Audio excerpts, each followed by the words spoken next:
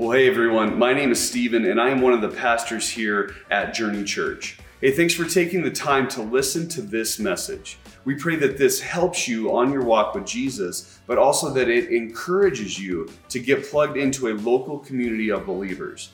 Hey, if 2020 taught us anything, it's that being isolated from others is not how God intended us to live. So be sure to use this resource in conjunction with being plugged into your local church. Hey, we hope you enjoy this message from God's Word.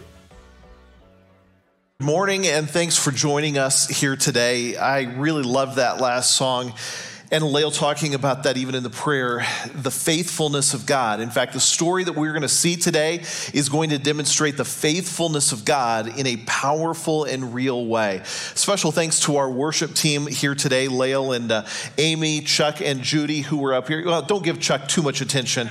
He's just a drummer, but everybody else, it was great.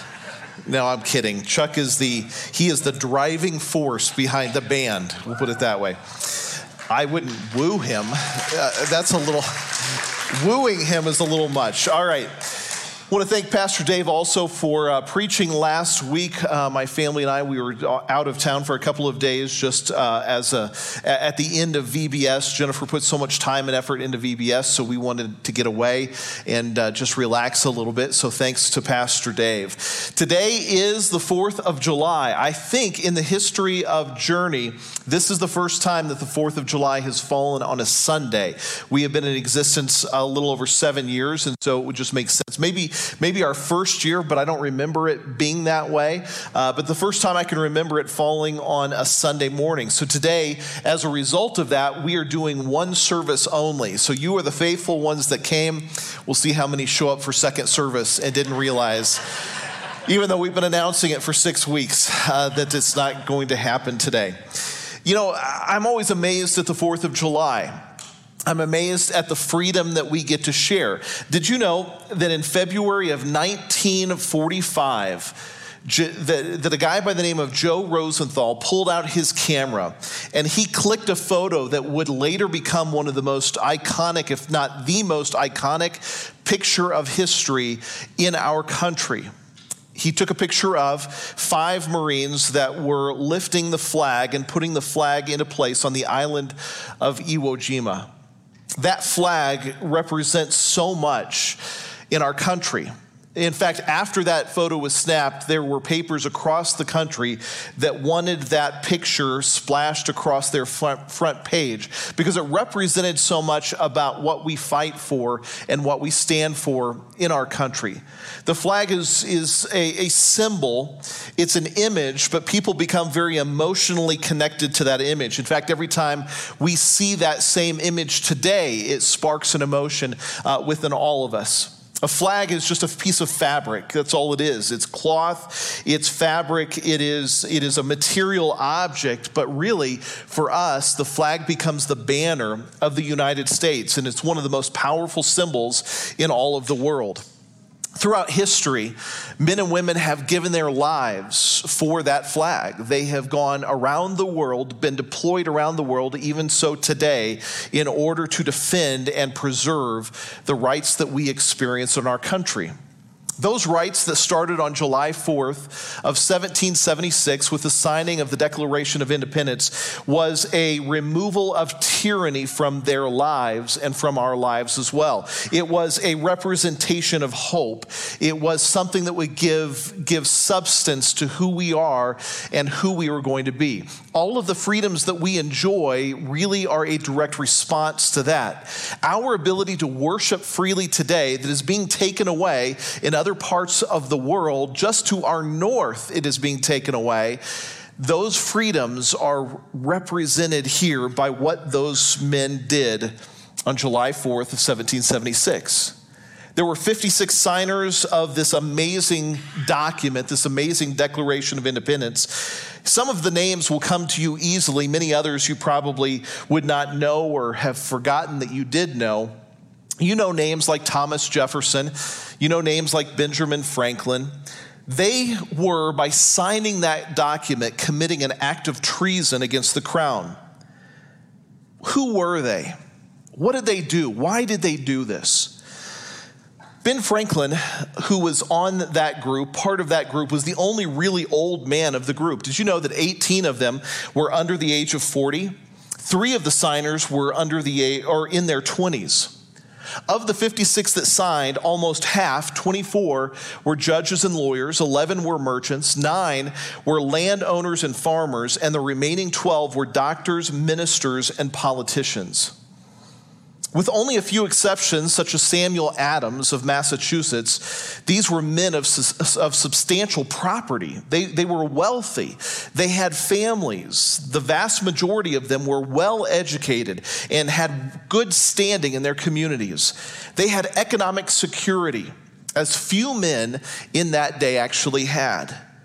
But every one of them gave all of that up, or the potential of giving that all of that up, when they signed that document.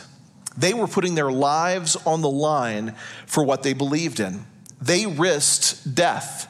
They faced death. There was a bounty on all of their heads. In fact, John Hancock was one of the richest men in America. He had a 500-pound price on his head before he signed this. In fact, do you know why he signed it so largely on the Declaration of Independence? And we refer to somebody signing as putting their John Hancock on a document. He signed it so large, in his own words, for this reason: that His Majesty could now read my name without glasses and could now double the reward. That was the risk that he was willing to take.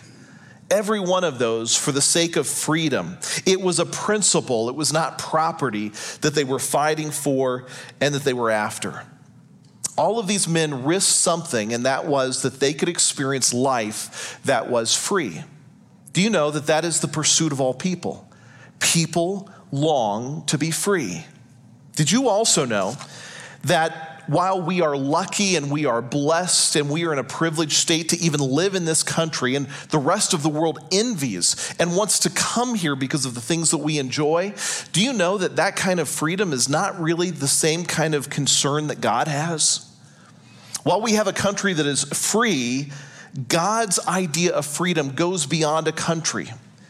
God's idea of freedom is that we are free in our spirit, in our soul, and in our mind. Do you know that freedom is the ultimate theme of the Bible? The Bible talks more about freedom than really anything else, in the forms of not only freedom, but what's called redemption. Do you know what redemption is? Redemption is defined in this way: it is to be set free from slavery. When God came on the scene, He came to set us free from the bondage of slavery that we were in. This is the common theme that runs throughout all of the Bible. The reason Jesus came, the reason God delivered the people in the Old Testament, was so that they would experience and we would experience freedom. That's God's desire. The freedom God desires is what we are going to talk about today. We're going to look at how God wants to set free the hearts and minds of the people, no matter where in the world they live. Let's pray as we begin. Father, help us today to hear from you. Help us to honor you. Help us to worship you. Yes, Lord, we are grateful and thankful for the country that we are in. But there are so many people in this free country that are in bondage today. They're in slavery to sin, and they don't even know it. Though they experience freedom and they'll celebrate freedom today, their ultimate end is destruction. Ultimately, they are headed to hell because they have never trusted in you and received from you the freedom that is desperately needed. Lord, more than living in a free country, we need to have hearts that are free, spirits that have been set free. We need to be people who have escaped the bondage of sin, the slavery of sin, and have been redeemed by you. Father, I pray now as we look into the past that you would help us to feel encouragement and assurance as we move forward. Thank you for loving us. Thank you that freedom is your ultimate goal for humanity. Help us to experience it and to accept the freedom that you offer. It is in the name of Jesus we pray. Amen. What we're going to do today, and what I'm going to do today, and this is kind of the problem too of only having one service, because if first service is really bad, I can escape to my office, rewrite the sermon, and make it better for second service. But today, this is it. It's as good as it's going to get. Never going to be preached again. What we're going to look at today is just two things from the Old Testament about the idea of freedom. We're going to look at the reality, and then we are going to look at the response. The reality that we're going to look at is this, that people are in spiritual bondage. This, again, is the theme of the Bible. Now, to illustrate this idea of how people are in spiritual bondage, God has given us a picture. We're going to go back in time about 1,500 years before Jesus came on the scene and see the picture that God laid out of redemption. In fact, the verses that we are going to look at today are the gospel message that are in the Old Testament. Everything that is talked about in this section that we are going to look at was fulfilled in the person of Jesus himself in the New Testament. If you have a Bible, turn back to the book of Exodus, and we are going to look at Exodus chapter 1 together for our time this morning. Let me give you a little bit of the context to understand how we got to the point that we are at. Many years before this event that we are going to read happened, there was a guy by the name of Jacob. Jacob also had a second name. His name was Israel. God wrestled with Jacob. God changed Jacob's name to Israel. This is the birth of the nation that we know as Israel. Israel, or Jacob, had 12 sons. These 12 sons would become the 12 heads of the tribes of the nation of Israel. Well, of the 12 sons, 10 of them were really disliked one of their brothers. They were jealous of one of their brothers. His name was Joseph. The reason they were jealous of him is because their father, Jacob, showed more affection toward Joseph than he did toward the rest of them. In fact, he gave him some special gifts, and as a result, there was a lot of jealousy that they had toward Joseph. They plotted against Joseph. They wanted him out of the picture, thinking that if he was out of the picture, life would be okay. And so they plotted against him, and they were going to get him into slavery. They were going to sell him to a slave trader and ultimately get rid of him. That's what they did. They sold him into slavery. Joseph is in slavery. They went back and they told their father that an animal had killed him, and their father would grieve for years as a result of that. Joseph is sold into slavery. Joseph finds himself in the country of Egypt. As he is in the country of Egypt, through divine providence, he is able to work his way all the way from being in slavery, being in prison, all the way up to second in command, second in power in that country. What an incredible rise to power, and what an incredible story of a rise to power that he had. But he was second in command in Israel, or in Egypt. Meanwhile, back in the area that his family lived, there was an extreme famine that was going on. Joseph had prepared his country for the famine, but all of his brothers, they had not prepared themselves. They were in a desperate situation. So they all went from their home to Egypt in order to beg for food. As they got there, they had a reconciliation that took place with their brother. Their father realized that he was actually alive. Everything is good. Everything is forgiven. All of the families moved to Egypt in order to be there as one collective unit. As they are there, they are welcomed. As they are there, they enjoy a position in the country where they can eat and they can live and they can work and they can multiply. Well, many years pass by, and all of a sudden a new king arises over Egypt. The new king did not know Joseph. He didn't know all of the history. He didn't care about all of the history. He just knew that there are all of these foreigners living in our land, and we have to do something about this. We'll pick up the story in Exodus chapter 1, verse 8, and here's what it says. Now there arose a new king over Egypt who did not know Joseph.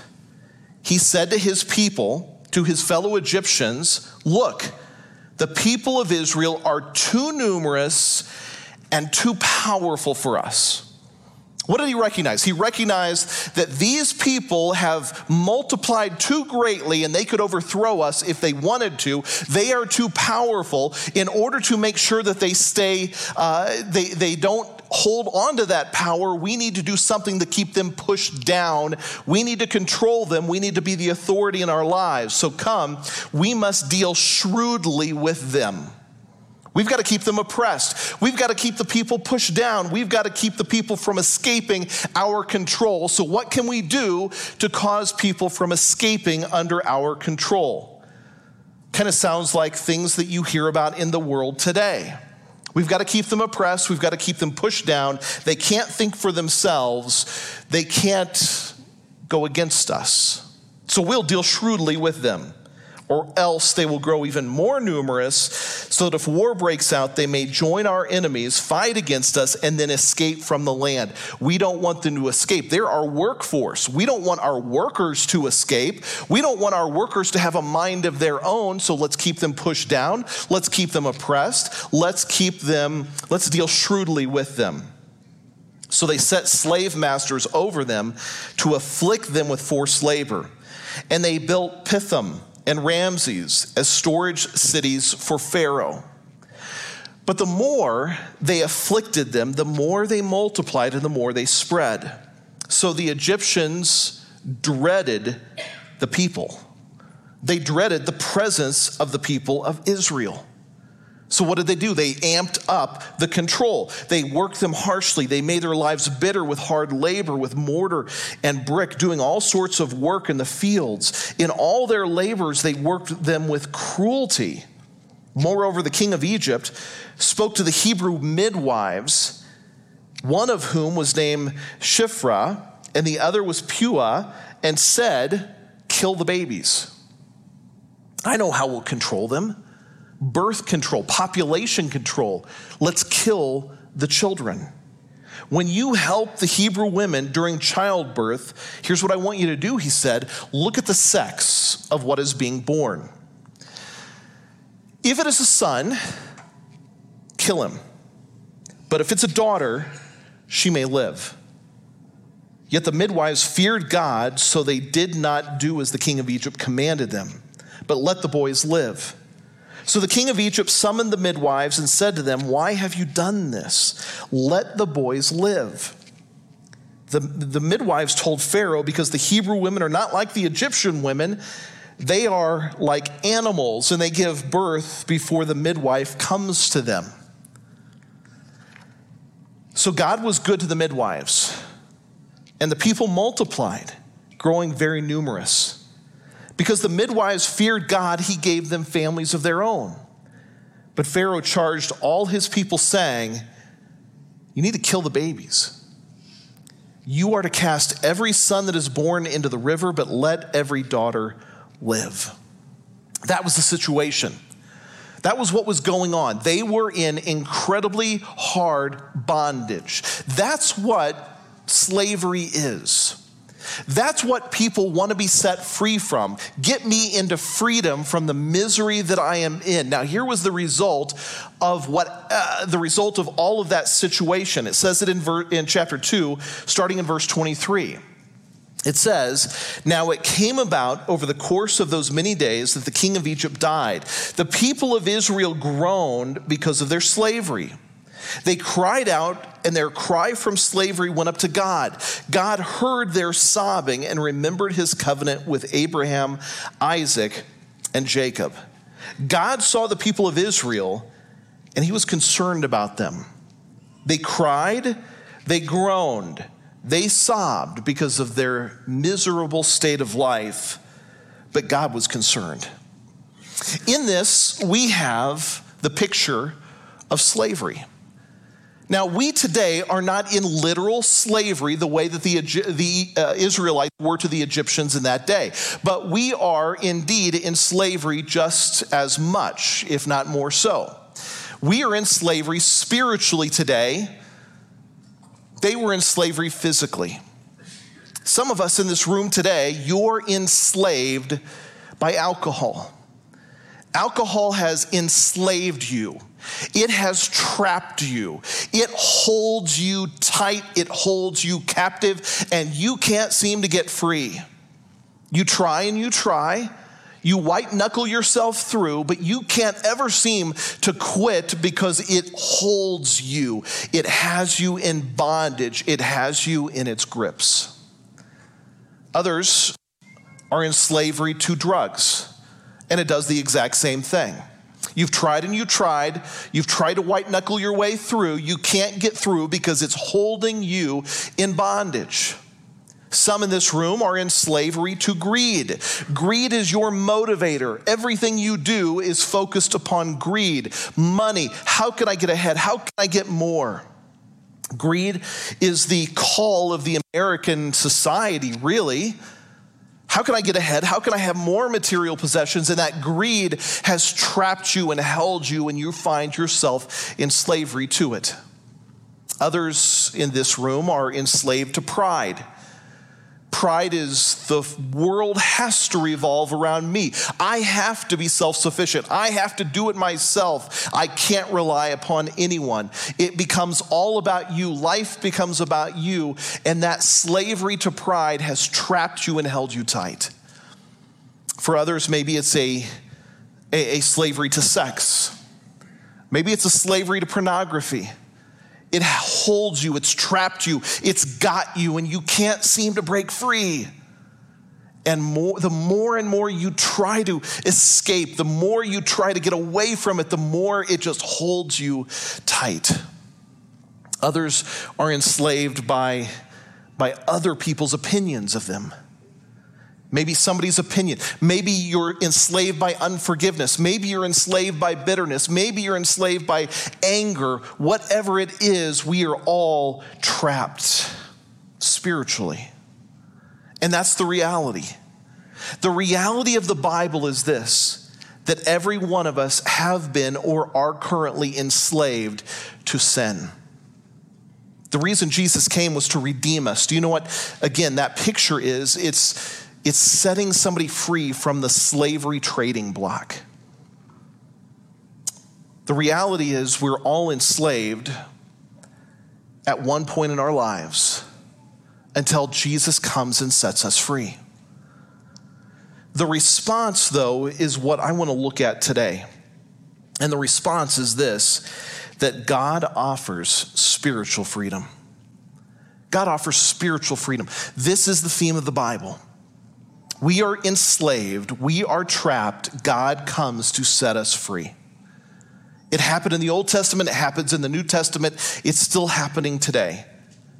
The reality is we are in bondage. The response of God is he has come to offer spiritual freedom. Now I want to show you what happens here, because again, this is the gospel message in the Old Testament.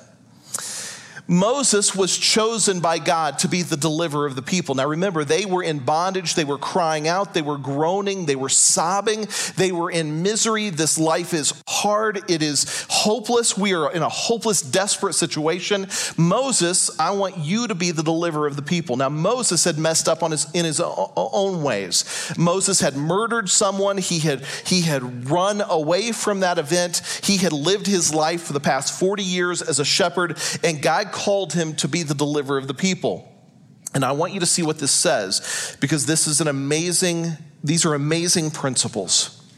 Here's what God says to Moses in Exodus chapter 3. Moses was walking along, and Moses saw a bush that was on fire. Being amazed that there was a bush that was on fire, but it was not really burning up. It was just on fire. And it was not going out. It was just on fire. Moses turned and looked at the bush. God said to Moses these words, "Come no closer. Take your sandals off your feet, for the place you are standing is holy ground." In other words, Moses, we're going to do some business here, and you need to get your heart right. You need to get your life right. You need to come and consecrate yourself before me, because we are going to do some God business. Take off your sandals. The place you're standing is holy ground. Moreover, he said, I am the God of your father, the God of Abraham, Isaac, and Jacob. So Moses hid his face because he was afraid to look at God. Then Adonai said, I have surely seen the affliction of my people who are in Egypt, and have heard their cry because of their slave masters, for I know their pains. So I have come down to deliver them out of the hand of the Egyptians, to bring them out, to bring them up out of that land into a good and large land, a land flowing with milk and honey, into the place of the Canaanites, the Hittites, the Amorites, the Perizzites, the Hivites, and the Jebusites. Now behold, the cry of the people of Israel has come to me. Moreover, I have seen the oppression that the Egyptians have inflicted on them. Come now, I will send you to Pharaoh so that you may bring my people Israel out from Egypt. I want you to see three things that God hears, and then I want you to see three things that God does. Okay, look at this.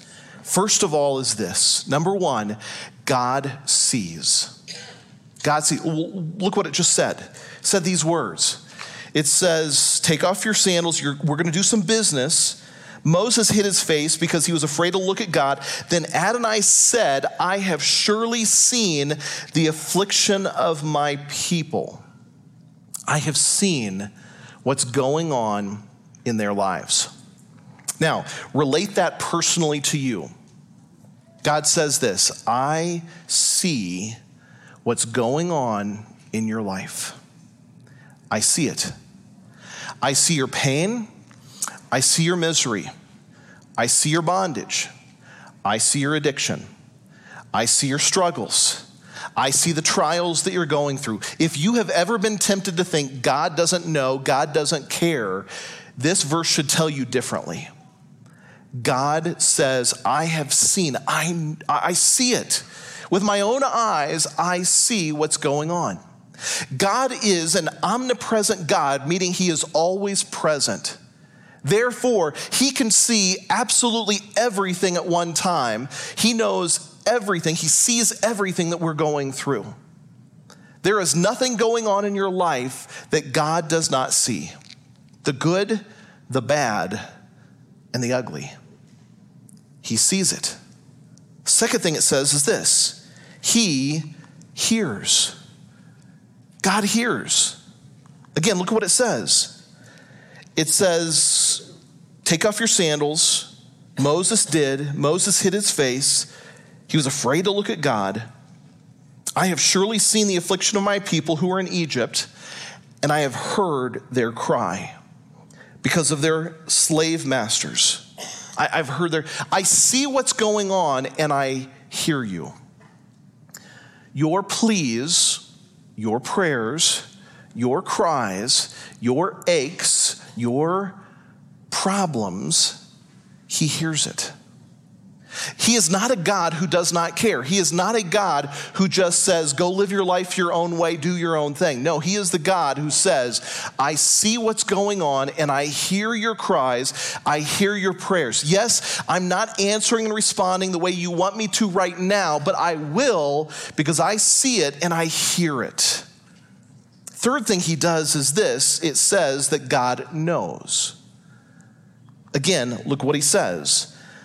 I have heard their cry because of their slave masters, for I know their pains. I know their pains. First of all, God can identify with our pain. Jesus going to the cross, Jesus suffering what he did, makes him able to identify with anything we go through. But God knows where you live. He knows what's happening. He sees the things that you're being afflicted by. He sees your troubles. He sees your pain. He sees your problems. He sees your trials. He hears your cries. He hears your pleas. He knows what's going on. Nothing escapes God's sight. Nothing catches him off guard. Nothing that you do or you have done or you will do surprises God at all. He sees it, he hears it, he knows it. If it ended there, it would be hopeless. Because if God just said, well, I know, I see it, I hear it, I just don't care, that would be cruel. But do you know what? God doesn't do that. God does something different. Because look at the ways in which God moves them from pain and misery to healing and freedom. Look what it says. First of all, God responds. When he sees that you're in pain, he knows that you're suffering. When he hears your cries, God is moved to action. He responds to that. He doesn't let you just fend for yourself. He responds to you. Here's how he responds. He says this, "So I have come down to deliver them." One of the most amazing things about the gospel is this. You cannot reach God. You can't work your way to God. You can't, through your own self-effort, which is called religion, by the way, you can't get your way to God. There's no way. You'll never be good enough. You'll never be able. You'll never accomplish enough. You can't do anything. So what does God do? He says, I will come to you. You don't have to come to me. We are stuck in a pit. And God says, you don't have to climb out of the pit. I will come down to you in the pit, and I will take you out. That's the amazing picture of the gospel. He hears my cries. He hears my pain. He sees my suffering. He knows what I'm going through. He knows my misery. He knows the bondage that I'm in. He doesn't leave me there. He comes down to meet me where I'm at. Have you ever had a God encounter like that, where God comes and meets you right where you're at? You're in the middle of something. You're going through something, and God showed up. I know people that have lost loved ones, and they have been in pain, obviously so. And then God showed up. And it didn't mean that they didn't still grieve. It meant that God was with them in their grief. I know people that have been stuck in the grasps of addiction, and they have been in pain and misery, and then God came down to meet them where they were at. Stories of people who have been almost falling down in the gutter, and God showed up and met them where they were at. People who have been in prison, and God didn't forget about them. God showed up where they were at. They didn't have to go find God. God came to them. I have come down to deliver them. Not only do I come down to deliver them, but look at what's next. Then God leads. How does God lead? Here's what he says. I have come down to deliver them, to bring them up out of the hand of the Egyptians, to bring them out of that land. God is not content letting you stay where you've always been. He wants to lead you where he wants you to go. You cannot say, God, I am just going to live this life. You come to me, but I'm not going to change.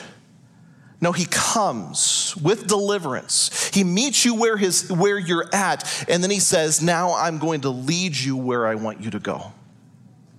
Too many of us think, well, we can just follow God and we can just stay in our sin and stay in our slavery. No, God wants to set you free, to lead you in a new direction. I have come down in order to lead them out of that land. I want to lead you out of your misery. I want to lead you out of your pain. I want to lead you out of your addiction. I want to lead you out of your greed. I want to lead you out of your pride.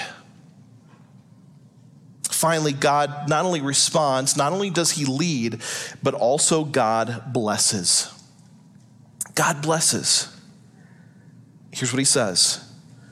I have come down to deliver them out of the hand of the Egyptians, to lead them and bring them out of that land.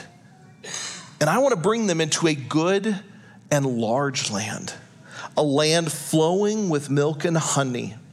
This blessed land, I want to lead you there. See, that is the picture and the summary of the gospel. That is what the gospel is all about. God hears your cries.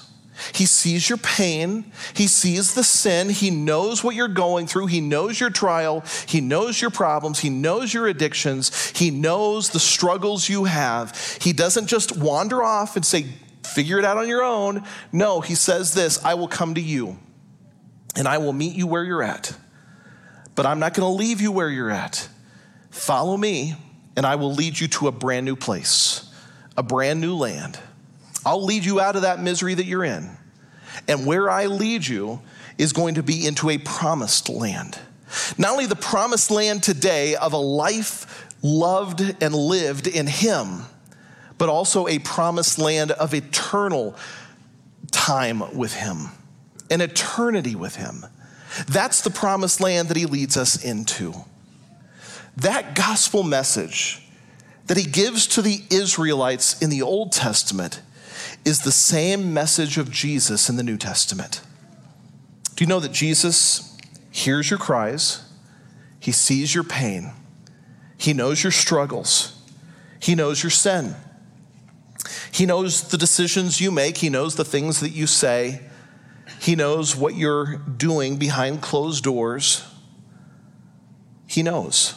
He sees. He hears.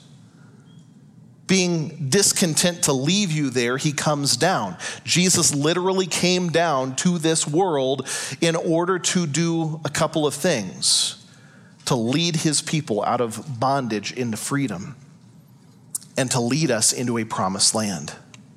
When Jesus was beginning his earthly ministry, he stood up, it's in Luke chapter 4, he stood up in his home synagogue, and the appointed reading of the day was the one, miraculously, that he was appointed to read. And so he picked up the scroll. It was Isaiah 61 verse 1 that Jesus would read. Jesus read these words: "The Spirit of the Lord God is on me, because Adonai has anointed me to proclaim good news to the poor. He has sent me to bind up the brokenhearted, to proclaim liberty to the captives, and the opening of the prison to those who are bound." He then rolled the scroll back up and he said, "Today in your hearing, this has been fulfilled." This was the calling of Jesus. I have come to set you free. In John chapter 8, verse 36, he says, "So if the Son sets you free, you will be free indeed." Galatians 5:1, Paul writes, "For freedom, Messiah has set us free, so stand firm and do not be burdened by a yoke of slavery again." Romans 8:2, Paul says, "For the law of the Spirit of life in Messiah Yeshua has set you free from the law of sin and death." Today is a freedom day. We celebrate freedom in our country. An incredible freedom that we are able to experience in this country. We are grateful and thankful to live in a free country. I wouldn't want to live anywhere else other than here. As many problems as we have today, I would still like to live here more than anywhere else. But that's not the kind of freedom God cares about. The kind of freedom God cares about is you, your eternal soul, your spirit. Are you free? Have you been set free from the bondage of sin? Or has sin taken hold of you and you've never been able to get free? Some of you today may be able to relate to that. Some of you today may think, yes, I am in the bondage of sin. I am in the bondage, in slavery to this thing that has a hold on me.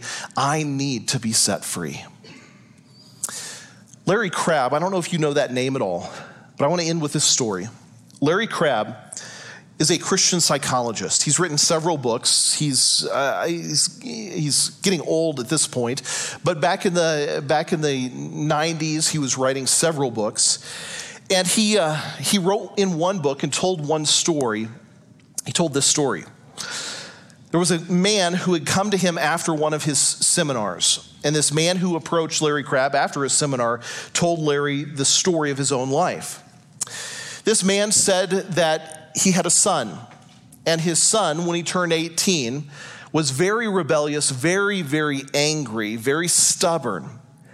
And the son basically looked at his father and said to his father, "I hate you. I never want to see you again." He marched out the front door, slamming the door behind him. The father wouldn't see him for many years after this. This son, who was very prideful, very arrogant, very stubborn, very rebellious, though he grew up in a very conservative home, a very godly home, he really rejected all of that and began to live his own life, thinking that he was experiencing and having fun with life. He got into the drug scene very heavily, and he started using marijuana. Well, marijuana was just a stepping stone to harder drugs that he was getting into. So he was getting into cocaine, he was getting into meth, harder and harder substances, and it took hold of his life. The son moved from the Midwest out to California. As he was out there in California, he fell in with a crowd that just got this going even harder in him. Well, one day, his father happened to hear from a mutual acquaintance that he saw his son in California living with a group of people that he was very, very heavily into drugs. The father was very burdened for his son. He was very heartbroken. He was praying every day, as many of us do for our kids if we feel like they are just not only where they're at today, but even if they're wayward, we're really praying for them. The father was praying for them as much as he could. He just felt burdened that he needed to go to California and try to find his son, try to talk some sense into him, try to reason with him. He flew to California, rented a car. Through this mutual acquaintance, he was able to find the location where his son was at. He got there about 11 a.m. on a particular day, knocked on the front door of the house that his son was staying in. The front door was not actually closed, so as he knocked on it, the door just kind of swung open. Nobody answered the door. The father just walked in. As he was walking in, he noticed that there were people in various stages of undress, and they were passed out everywhere. Everyone was either hungover or high from all of the partying the night before. He walked through the house, all of the bodies that were laying in the house passed out, and he found his son who was passed out on a couch. As he got to his son, he knelt down, started whispering to his son, started praying over his son. As he started praying and whispering to his son, he only said that these words, God, please help him. Please help him to know that he can always come home, that we love him, that we care for him, that he is welcome back in our house anytime. Instead of doing anything more, the father just got up and he actually left and went out of the house. He thought, I can't make him do anything. He's got to come to this decision on his own. A few weeks later, the father was back at his house in the Midwest, and all of a sudden there was a knock on the front door. He went to the front door and opened it, and there standing before him was his son. He opened the door, he hugged his son. He was so grateful to see him. And the son said to him these words. He said, Dad, I'm sorry. When you came out to California and you came into the house, you didn't know it, but I was awake. And I heard every word that you said. And that got me thinking that I need to get my life cleaned up. And so I walked from that house and found a recovery group and got enrolled in this recovery group immediately. And I wanted to give it a few weeks to make sure that it was really going to stick, but I think it really has. And I'm coming home and I'm asking for you, please, would you forgive me? When that happened, reconciliation happened. And that son's life became different from that point on. Bondage to sin can look like that. Bondage to sin can hold you, affect you. It can destroy you. And the Father sent his Son to come down, to deliver us, to lead us out of bondage into freedom. Have you experienced that freedom? To ultimately be free means to accept Jesus as Savior, the one who hears, sees, and knows, but also the one who has come down to lead you into a promised land. Would you pray with me? Father, I pray for that kind of freedom for all of us today. If there are some in this room that do not know you, that have never developed a relationship with you, that have never asked you for forgiveness, I want to pray, Father, for them right now, that this would be the moment the moment in time that July 4th, 2021 would become their Freedom Day, not as a country, but as a person who follows you, Jesus. That this would be the Freedom Day where they say, Jesus, I am sorry. I'm sorry for my sin. I'm sorry for my decisions. I'm sorry for what I have done. I'm in misery and pain, and I need you. Jesus, please come into my life and lead me in a new direction. I need to be set free, and only you can do that. Lord, if there are any who have prayed that same prayer, and they have said, Jesus, I need you, I pray, Father, that you would come into their heart and into their lives, that you would encourage them and help them to know that they are yours. On this Freedom Day that we celebrate in our country, Lord, help us to find true freedom, ultimate freedom, through following and knowing you. Thank you that you hear our cries, that you see our pain, that you know our suffering, and you don't leave us alone.